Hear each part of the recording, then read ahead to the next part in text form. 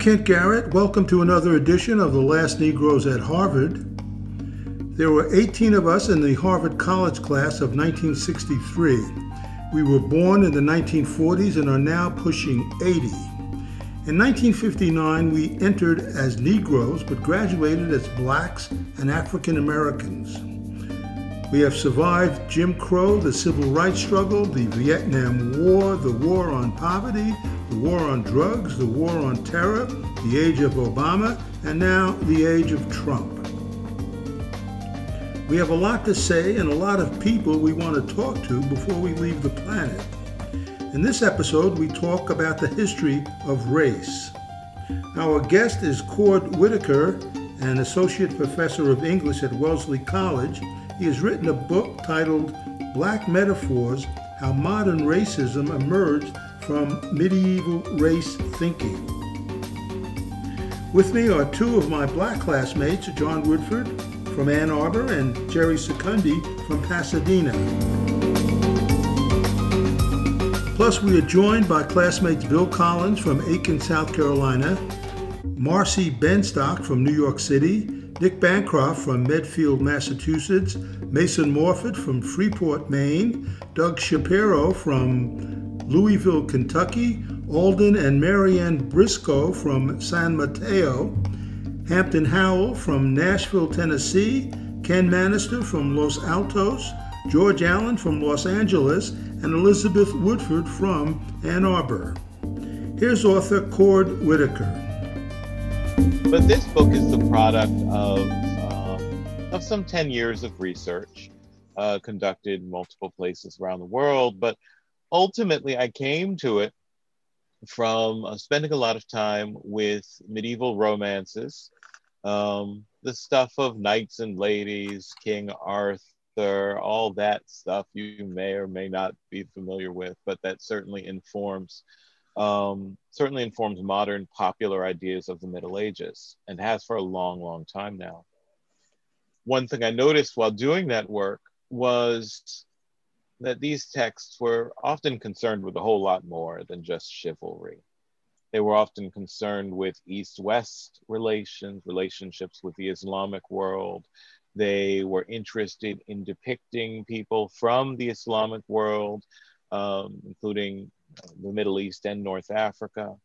They were often interested in depicting people with darker skin, and tying that to certain value judgments. So that set me off on doing the work that's represented in this book.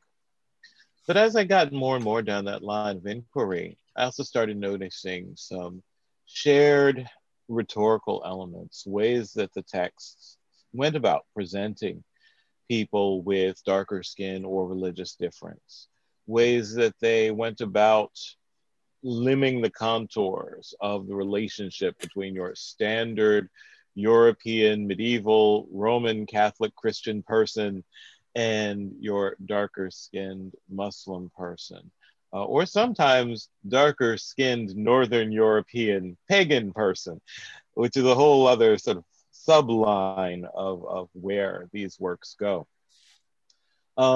This coincided with seeing the increased use of the Middle Ages by white supremacists and other far right and extreme right political entities in the U.S. and elsewhere over the past 10 years, especially in the past 5 years or so. So what this allowed me to do was to draw a connection between the ways that people of darker skin, that people of non-European, non-Western European physiognomy, that is non-Western European phenotype or appearance, got depicted in the Middle Ages, how that helped inform the development of the idea of race, both in that period and later, especially in the Enlightenment, and politics today.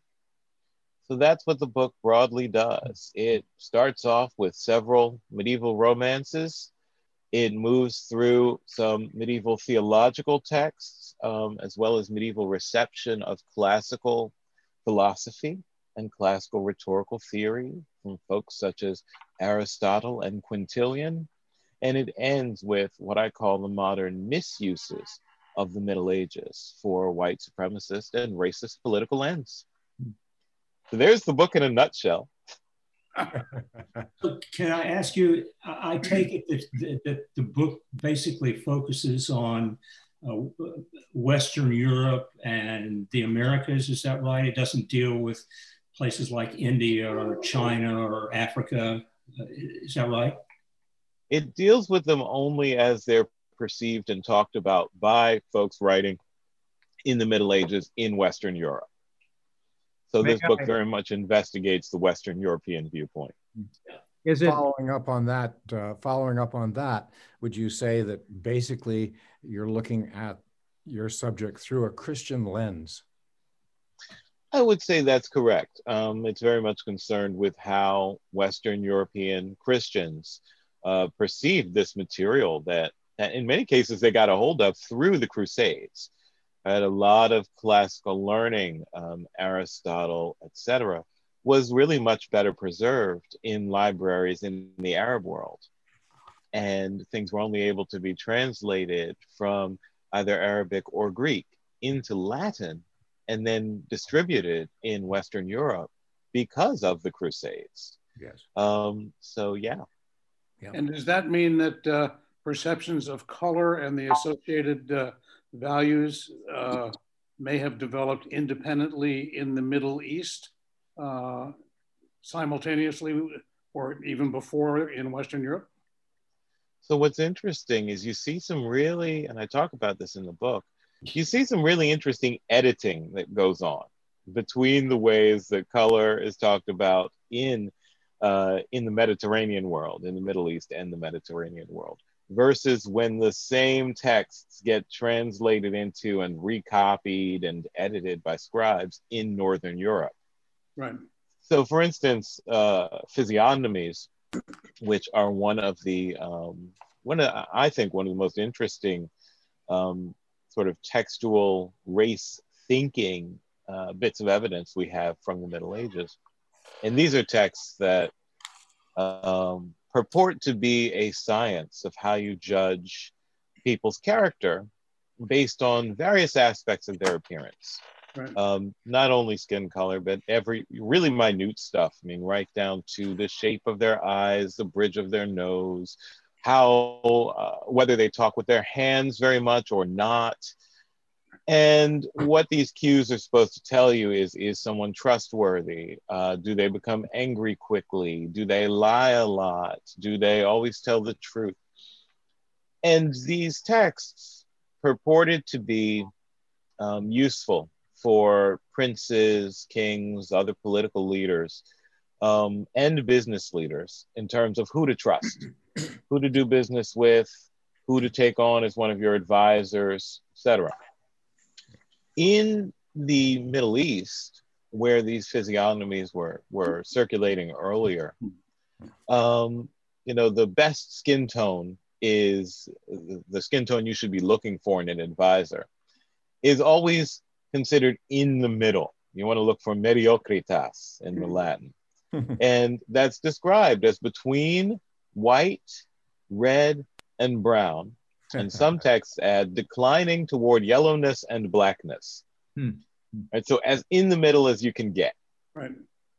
And then when some of these same texts are recopied in Northern Europe, the scribes edit them for their new context. So one of the most interesting ones, I think, in it, a scribe and translator and thinker named Roger Bacon, he translates everything else from this particular text. He takes everything else around it, but and takes it verbatim, but then changes the color designation to be, you want white and red and maybe a little bit of brown mixed together. but he completely deletes declining toward yellowness and blackness. Huh. Huh. Ford, I'm just curious, when I look at the invasion of Spain by the Moors and then the ultimate expulsion, was it really race-based? Was it religious-based? Was it just, were the two intertwined at that point in time? Because the Moors certainly came in with, frankly, in many ways, a superior culture, a superior education, etc. So it was a highly politically fraught situation. The way the Spanish kingdoms were, some of them remained under Christian rulership, others under, as you point out, Al-Andalus ends up under Muslim rulership. For a long time, historians considered Spain an interesting case of convivencia, meaning living together, suggesting that everyone lived together in a completely non-fraught way, which later historians, and by later I really only mean in the past couple decades, have challenged those notions and shown that in fact what you have are highly politically contentious and politically sophisticated relationships between the rulers of the multiple kingdoms in Spain, and between those doing business and operating day to day in those places, Muslim, Christian, and Jewish communities. So everything that goes on in medieval Spain is really very, very, very highly political and complex. To the question of the relationship between religious difference and racial difference, they're highly intertwined. I argue that in the Middle Ages, certainly in Northern Europe, but also in Spain, what matters most, the primary concern, is religious identity and skin color and other racializing attributes are used as a tool. They end up really developing as a tool for managing religious conflict and interreligious interaction. The medieval church, its ultimate goal is to have global dominion, right? Its ultimate goal is to compete against Islam, to compete against the other competing churches, who we don't talk about nearly enough. I do talk about this somewhat in the book, but certainly, against the Byzantine church, against the Nestorian church. So the church is concerned with global dominion. That means that church thinkers recognize they want and need people to be involved with the church on all three of the known continents at the time, Europe, Africa, and Asia, so that what people look like in terms of their phenotype doesn't ultimately matter. However, you end up with a discourse operating under that one that does suggest, well, if someone has darker skin, they may not be Christian. And if they're not Christian, then that opens up the fact that we may need to try to convert them. We need to decide whether we will try to convert them by preaching, as some were arguing we should do, or whether we should try to convert them by military force, as others were arguing we should do. So in short, what ends up becoming race, and I call it race thinking in the Middle Ages, because it's not racial ideology yet. But what ends up becoming race functions as a tool for the medieval church. And it's only when we get into the New World, once the church has had a series of schisms, once the Protestant Reformation is on the rise, that the church doesn't have that kind of hegemonic power anymore. And what becomes most convenient for a lot of people is taking those tools, the tool of race thinking, and elevating that to the primary position, because there's money to be made off of it. That was a long answer to your question, but I hope hope it sufficed. So and you guys are going to have to forgive me. I have one cat out of the three, and this one prefers to be in any and all Zoom meetings I have. So you will see a lot of her. Well, I forget the name of the science, the so-called science that used physiognomy to try and determine character. notoriously as used by the Nazis. And I'm wondering, did the Nazis develop that independently, or was that informed by the earlier Gobineau. Yeah. Phrenology, right? Phrenology, exactly. Well, that was just one of them. Yeah. It's just one of them. Yeah. All of those physiognomic sciences, including and especially phrenology, really became quite popular again toward the end of the Enlightenment, especially in the 19th century. It was used even in criminology to try to decipher the criminal character, which ideas of criminality, of course, were also quite bound up with race in the Victorian period. So the Nazis get their use of physiognomic science, or we would now say pseudoscience, from a variety of sources, from Enlightenment and 19th century uses, but also from medieval uses. And those two things are quite related as well. A lot of what the Victorians were doing, they were also referencing the medieval.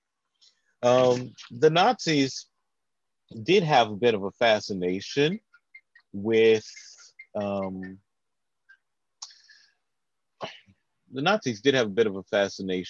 Middle Ages in a variety of respects.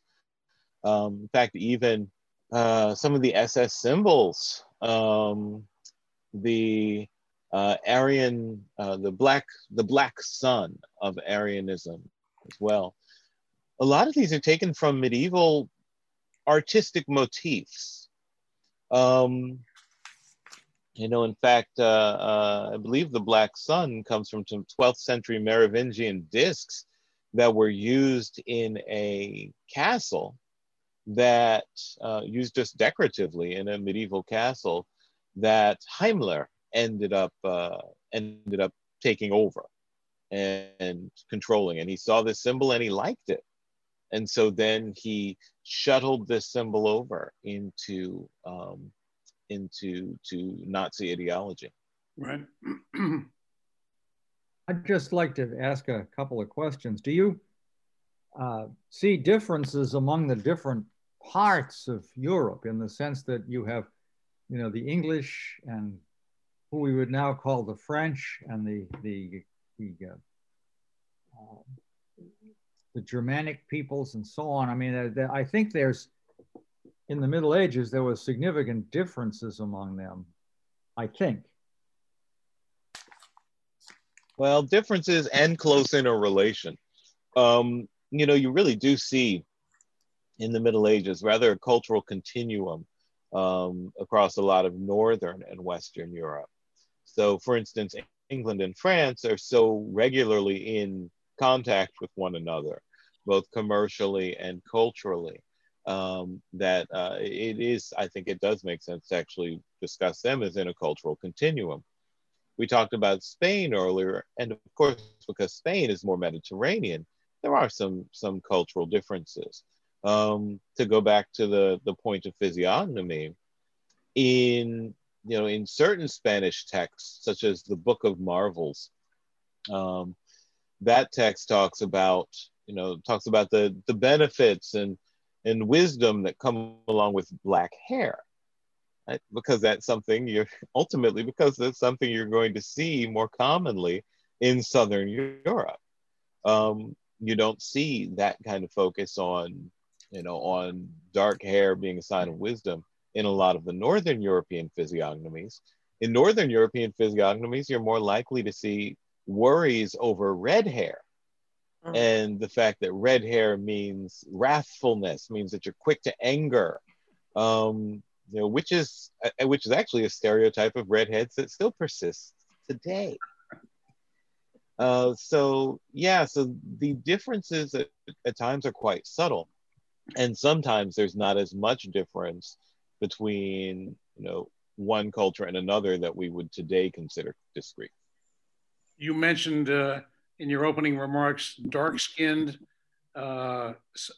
people from Scandinavian countries. Who were they? Well, this is interesting. So one of the things it goes to show is that for medieval people, blackness had a couple registers. Blackness had the literal idea of darker skin.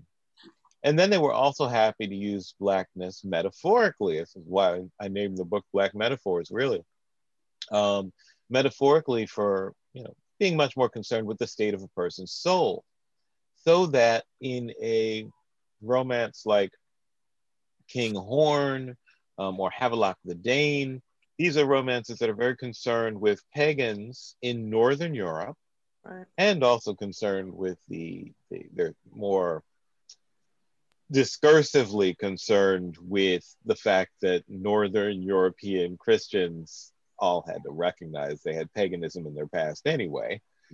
So it will start describing these very northerly characters who are not Christian and who are usually set in the past as Black. And in those moments, all we can think is that, okay, well, they're really referring to, they're really referring to the state of their souls. Their soul is blackened because they, they don't know Christianity. Right. Which lines up with some other texts that are much more explicit about doing that aren't, talking about the pagan past, but that will do things like, talk about that will set themselves in the reader's present. So if it's a 14th century text, everything about the text says, okay, this is happening around now. And that text will then give you a character who's, steeped in sin, and we'll talk about their blackness, even as it's just described what you're supposed to think of the character's physical appearance. And of course, they're white and blonde. Right. So tell us about shimmer. Is that the concept in the book about that? Tell us a little about that. Sure. So the idea of shimmer is really my way of getting at, of using a metaphor to talk about metaphors, which we English professors love to do. That really comes out of my use of my colleague Michelle Warren's idea of shimmering philology, where she really uses the idea of a mirage and the way mirage, both is a real phenomenon that presents in fantastical things, right? It's a real phenomenon of physics that makes you think things are there that are not. And so she uses this to discuss how philology, the study of literature and language, especially as it was deployed in the 18th and 19th centuries, has made us in modernity think certain cultural truths, certain cultural ideas are true when they're in fact based in interpretation, and interpretations that were very much influenced by what was going on in the 18th and 19th centuries, when people were doing things like editing a whole lot of medieval materials and binding them up into edited texts that we still use today in scholarship. So I took the idea of shimmer from her for its philological element, but it also lined up quite well with theories of racial mirage that we get from sociologists such as Ruth Frankenberg, really one of the, I think, seminal voices in whiteness studies, who talks about whiteness as a mirage, and as a mirage because it's very much the whole idea of what it is, the whole idea that it is the norm in the Western world, etc., is very, very highly constructed. And there's a lot of work put in, a lot of cultural work put into maintaining that normativity of whiteness. So she discussed, in order to break all that down, she discusses it as a mirage. So for me, pulling together the idea of the shimmer with what I call the racial rhetorical mirage allows me to talk cogently in this book about how the meanings of blackness, and with it whiteness, slip in and out of view. Sometimes you can see it being put together, sometimes you can't. Sometimes you just experience it as a fully formed truth. So the thing I like to go back to with shimmer, and the reason I use it as a metaphor, is I just like to imagine looking at the sea with the sun shining on it and the constant interplay of the places where the light is reflected and places where the light is being absorbed. They're constantly moving, they're constantly trading places as the wind blows across the surface of the water. And I think that's a brilliant metaphor for how how the idea of race, and the idea of blackness in particular, functions in the modern world. If we flip the point of view, are there works from the cultures of the darker peoples to the south representing the light-skinned people? Are there verbal or pictures of how those people looked at these lighter people? Did they have any kind of similar systems of interpretation and attributes of attributing to them qualities based upon their being lighter? Thank you for that question. In the cowboy movies, we hear of, the Indians calling people pale face.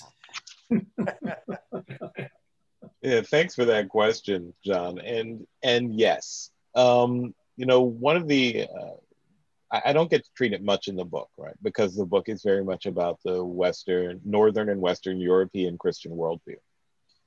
But even within the texts that they use to build up and reinforce that worldview in the Middle Ages, and sometimes another worldview creeps in. It gets sort of mirrored. Mm-hmm. So the Nestorians are a really interesting case, right? Because the Nestorian Church was a major competitor of the Roman Catholic Church in the medieval period. And the vast majority of folks in the Nestorian Church were in the Indian subcontinent, somewhere, somewhat other places in Asia, but huge concentration on the Indian subcontinent, and including a lot of darker skinned peoples. And this church had split off from the Roman Catholic Church some centuries before, essentially over Nestorius's theology regarding the Virgin Mary, right? And the status of the Virgin Mary vis-a-vis Jesus and God. And so this church really, went this way, it diverged and had its own traditions developed mainly by, darker skinned practitioners and thinkers. So by the time you get to the Middle Ages, in a text like The Three Kings of Cologne, which is one of the ones I treat in the book, which is about the three kings, or the three magi, who worship Christ at after his birth. Because that text is very much about the known world, because in the Middle Ages, you always represent one of the kings is from Europe, one is from Africa, one is from Asia, because that binds together the whole world under the dominion of Christ.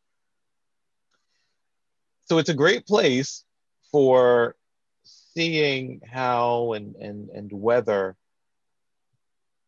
worldviews from those other parts of the world creep in.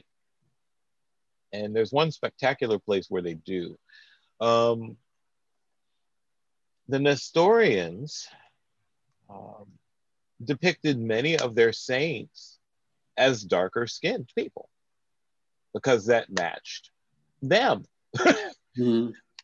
And in the process, because they were still working in a Christian tradition, and a certain binarism between light and dark in the Christian tradition goes back at least to the 2nd century with Tertullian, and also the Gospel of Nicodemus. And so there's a lot of apocryphal texts that deal in light and dark as opposites. So when the Nestorians were making all their saints black, they naturally made all their devils white, because you had to visually convey the opposite, right? Oh, so when this gets picked up by the writer of The Three Kings of Cologne, who was a cleric named John of Hildesheim, he just absolutely freaks out. So there are several of the manuscripts that, that just have several passages that just absolutely go off on how wrong-headed and wicked it is that the Nestorians think their devils are white. Devils can't be white. Devils can't be white. Here in Detroit, or in the Detroit area, they have the Shrine of the Black Madonna. Yeah. I don't know if that I've never looked to see what it is, but they talk about it a lot. What is that? Well, see, so I don't know that much about Detroit's shrine, but I'll tell you, the Black Madonna at the Cathedral of Chartres in France is a very, very big deal, and a subject of much controversy. For years, many people would go to venerate the Black Madonna. Especially a lot of darker skinned Christians around the world would go to venerate this Black Madonna. And then during a conservation a few years ago, the conservationists felt that all that darkness was actually just from soot and dirt of collected centuries. And so that now that they've restored her, she is, rosy cheeked and and her skin is white as a lily. So this is really no one has quite solved this problem, except for the fact that we do know that for medieval art makers, especially in the church, polychromy was really important. So it was not at all uncommon for the statues today that we go visit them today and they're just stone or they have no color. They were actually often really vibrantly painted in the Middle Ages. And medieval people would not have been above coloring her dark-skinned at one point and then doing a repainting 30 years later, coloring her light-skinned, right? Because while medieval people were really interested, I think, in using skin color hermeneutically, interested in using it metaphorically, they didn't have the same concerns with the hard and fast identity constructions based on skin color that we do. So, so this is why you can have a medieval text that depicts, the first one I talk about in the book is called The King of Tars, that depicts the Sultan of Damascus as this really horrible anti-Christian guy and black-skinned until he converts to Christianity, at which point he miraculously turns white. Wow. So you can have a text that does that on the one hand, in the same world where the patron saint of the Holy Roman Empire is black. And that was Saint Maurice. And Saint Maurice is, at least from about the mid-1200s, near the seat of the Holy Roman Empire in Germany. He's almost always depicted with sub-Saharan African features. So it's easy for stuff to circulate together where, you can be, black and completely holy, and where blackness can mean threatening Muslim other. Because it's not really about blackness per se.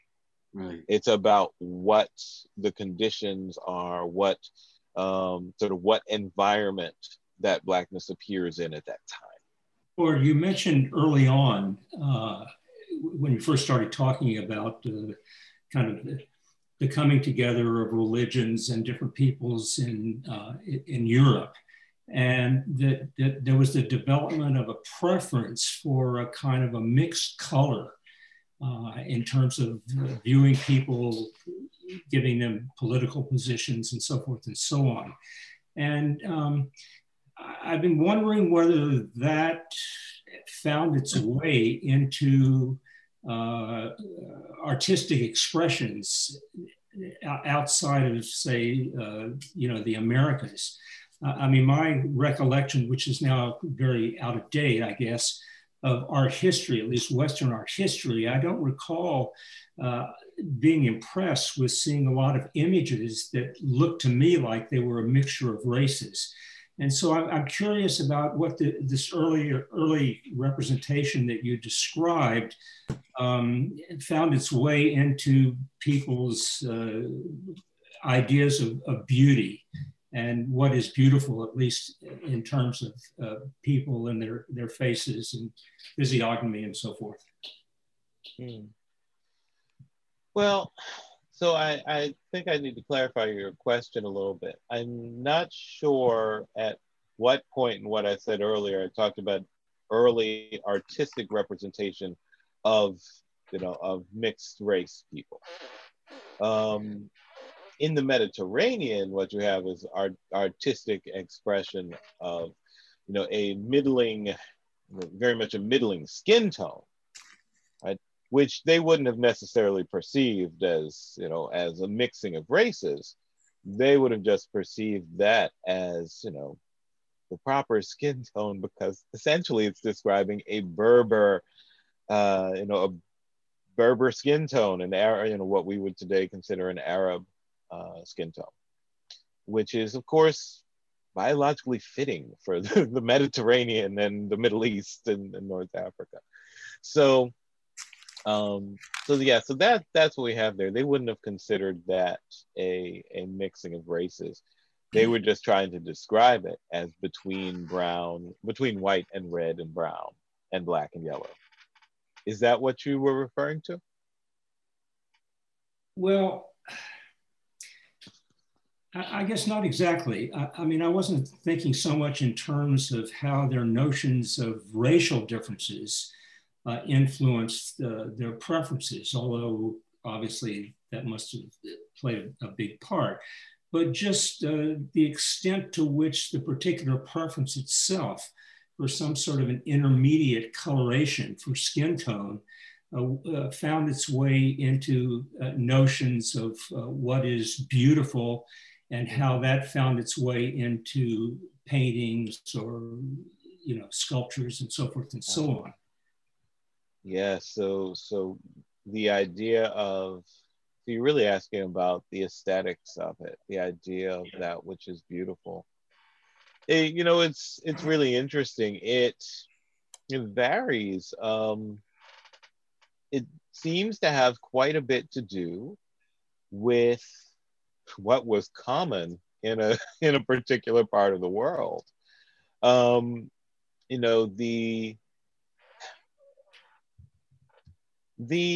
late medieval notion of the beautiful woman as white can be. In the King of Tar's romance, I talk about she's called white as the feather of a swan. In a lot of manuscripts from the period, when there are miniatures, when there are depictions of women, they, beautiful, high-class, aristocratic women, they are, sometimes their skin is just left uncolored completely, right? So that they are literally as white as the page. So this gets really interesting because the men are usually colored a little bit darker, even highly aristocratic men. Kofi Campbell has argued that this has to do with, honestly has to do with the idea of who's supposed to be out in the sun adventuring on the part of high-class men versus who's supposed to be out in the sun working on the part of peasant men, who are usually depicted as darker. Sometimes English peasants are even referred to as, as black, if there's a more higher class person talking to them, One of the instances I mentioned in the book is about a conflict between a peasant who gets mad with a local nobleman, because the nobleman keeps allowing his cattle to graze and defecate in the churchyard. And of course that means, he's really kind of desecrating holy ground. And so the churl confronts him, the churl, another word for peasant, confronts him, and the nobleman starts replying with, well, what does it matter where they defecate? You know, all that's buried in that churchyard are you peasants anyway, and who cares about a, quote, churl's black bones? So there's another instance of you're having blackness used in a very, very metaphorical way. But it probably also refers to the fact that a peasant would have darker, somewhat darker skin from getting a bit of a tan from being outside, even under the weak English sun, I suppose.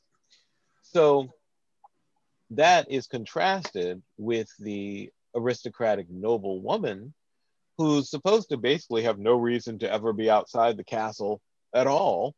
And so therefore she's as fair can be.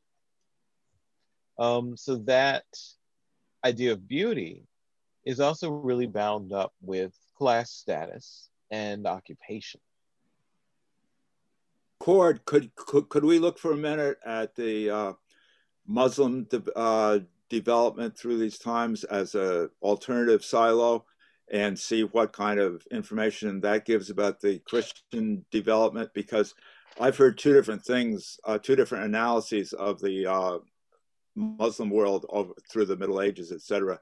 And one is that it's very tolerant, and it's not an accident that they preserved the writings of the Greeks and everything very well. And the other one is that there was very limited roles for non-Muslim people, and that they could do just so much but not be full citizens. And I would think that might also relate to Muslim concepts of race. Thank you very much. Mediterranean, a lot of what you're talking about revolves around slavery and enslaving, the business of slaving in the Mediterranean. You know, both slavers on the Christian side were, you know, told by the church to not enslave other Christian people, even though you could sometimes try to enslave people to convert them to Christianity. Which I'm sure works terribly well. And then, you know, on the other side, Muslim slavers were generally under the edict to not enslave people who were Muslim. So what this means is that a lot of enslavement in the Muslim world was done to people from Europe, especially Eastern Europe. People who would have either been, Christian or pagan, and were then enslaved in the Islamic world. Now, there's some really interesting examples. I mean, the Mamluk Sultanate. My friend and colleague Geraldine Heng, in her new book, The Invention of Race in the European Middle Ages, deals extensively with the Mamluk Sultanate, which was, you know, a really important fighting force for the Muslim world during the Crusades. But its warriors and its highest ranking folks were all enslaved. They were all slaves, largely from Europe, who were for the most part white. So you do have this, you know, the Crusades, the Muslim crusading effort is being propped up and largely carried out by an enslaved force of white European folks who were of course indoctrinated into, and, you know, in some cases enslaved quite young, so really brought up into this role. Brought up into Islam through enslavement, and were really quite a problem for the Latin Christian world as they fought over the Holy Land.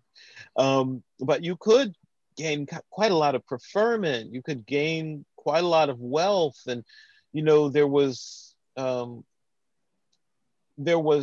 not On the Muslim slaving side, there was not as much of an interest in keeping the slave oppressed in 360 degrees kind of ways.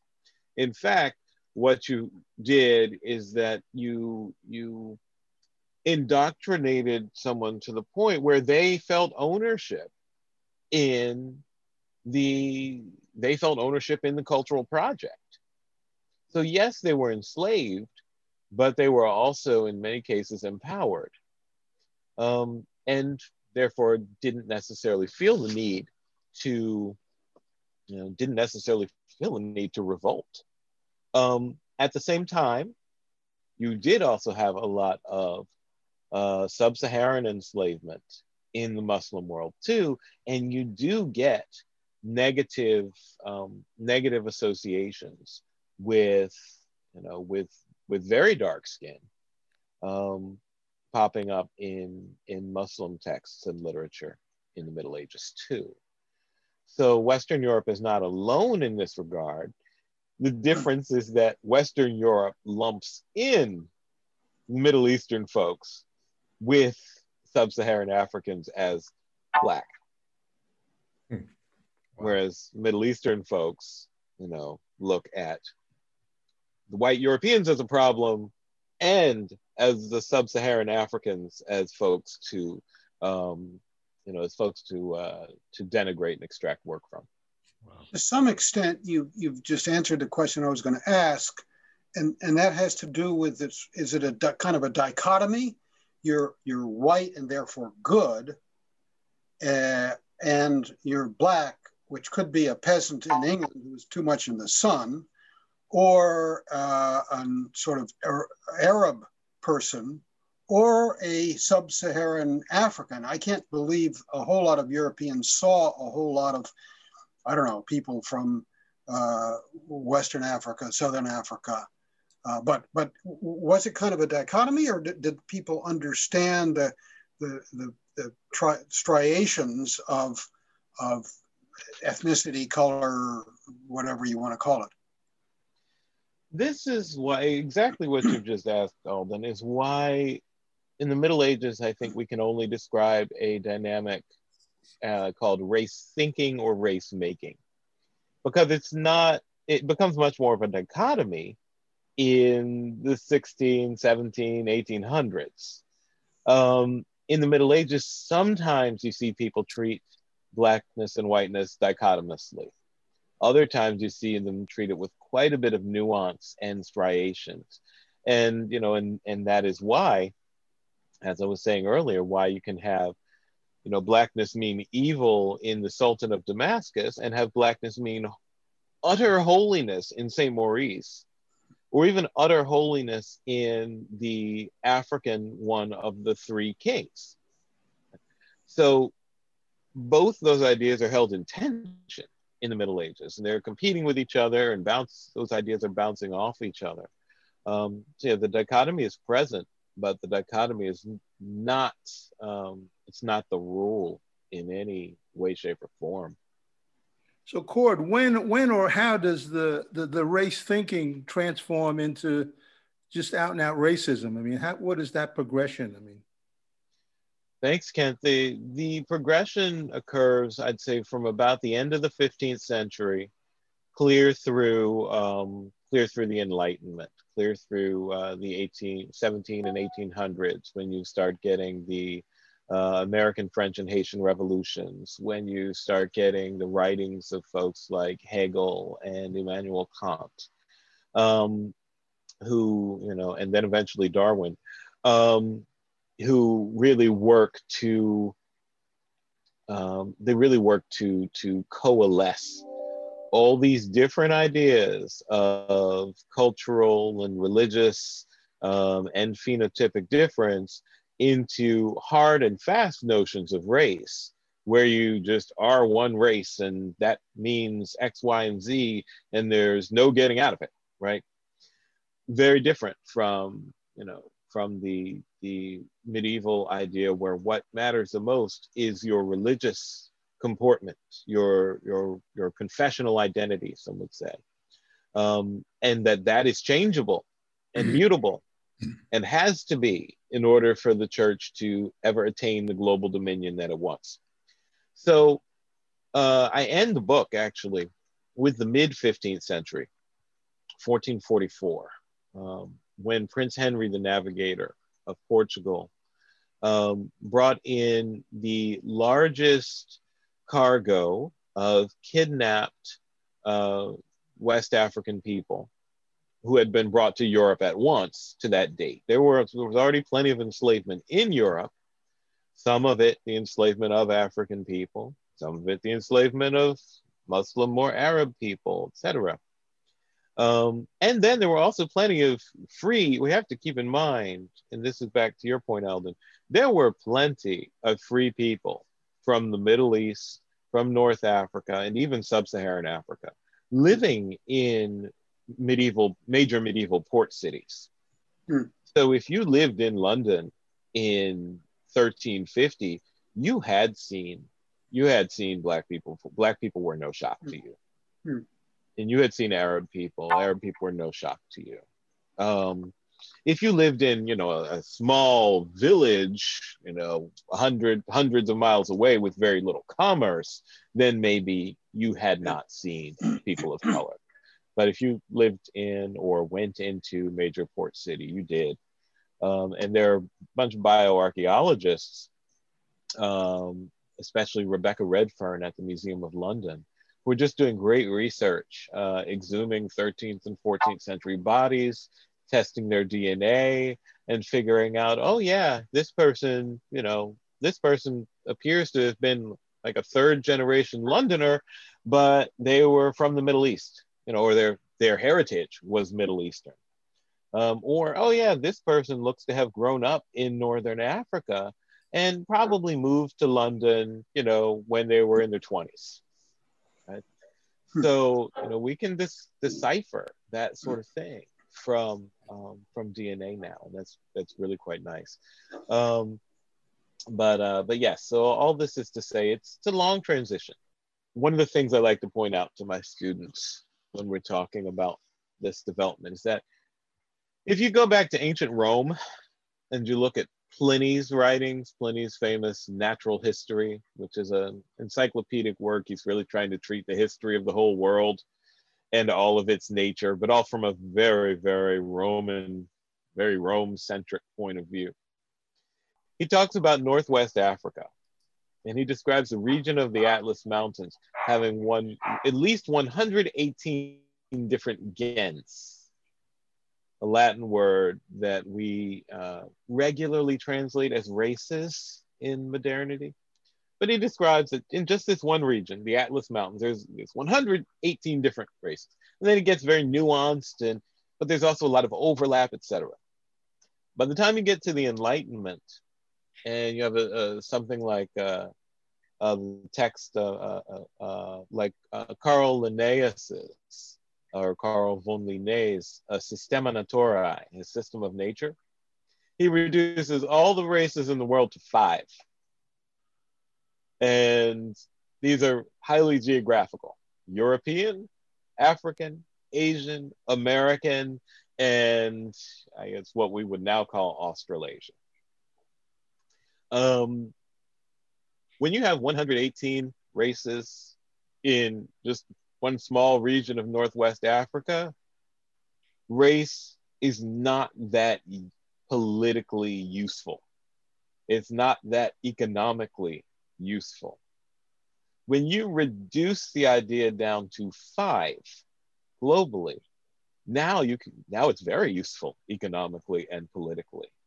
You can get people who are in fact quite disparate to sign on to the idea that they are all one race, so they can band together their resources to battle against or oppress those people over there who you can now conceive of as all one race. So interesting that science, which is supposed to be seeking new knowledge, gets into these relatively it's both complicated and useful, but these systems of classification and then assigning values to them in a way that I don't know, it seems fraught to me. If I could pick up on that, Liza, the concept of race, it seems like, was highly dialectical in the Middle Ages, and then along comes the kings of dialectic, Kant and Hegel, and they crystallize it into polarities.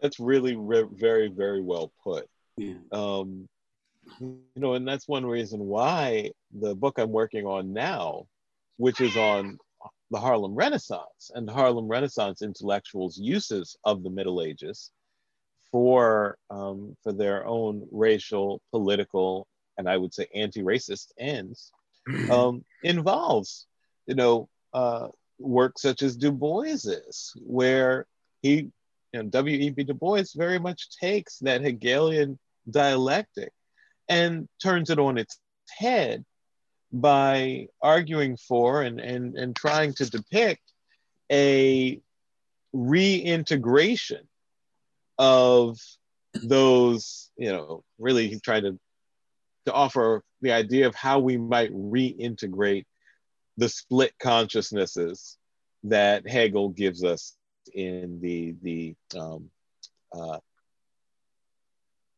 phenomenology of spirit. I have to look back at my shelf there in order to not call it the spirit of phenomenology. Anyway, so that notion that we can reintegrate is Du Bois recognizing exactly what you just said, that they've taken this, that Kant and Hegel have taken this dialectical notion and split it into poles and not given us all the resources we need to reintegrate and get rid of the dichotomy, get rid of the binary. And that's what he's striving to do in the Souls of Black Folk. As far as what the Middle Ages can offer, though, for our conceptions of history, and for what we want the present and the future to be, I would say it's showing that race is not a natural concept. Rather, that race is built, that it was constructed at particular times for particular purposes. And looking at that construction in the Middle Ages shows us that it hasn't always been around. So it doesn't always need to be around.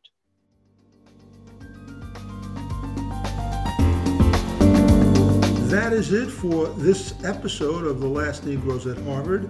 I'm Kent Garrett. You can hear more episodes on our podcast, and you can read all about us in the book, The Last Negroes at Harvard.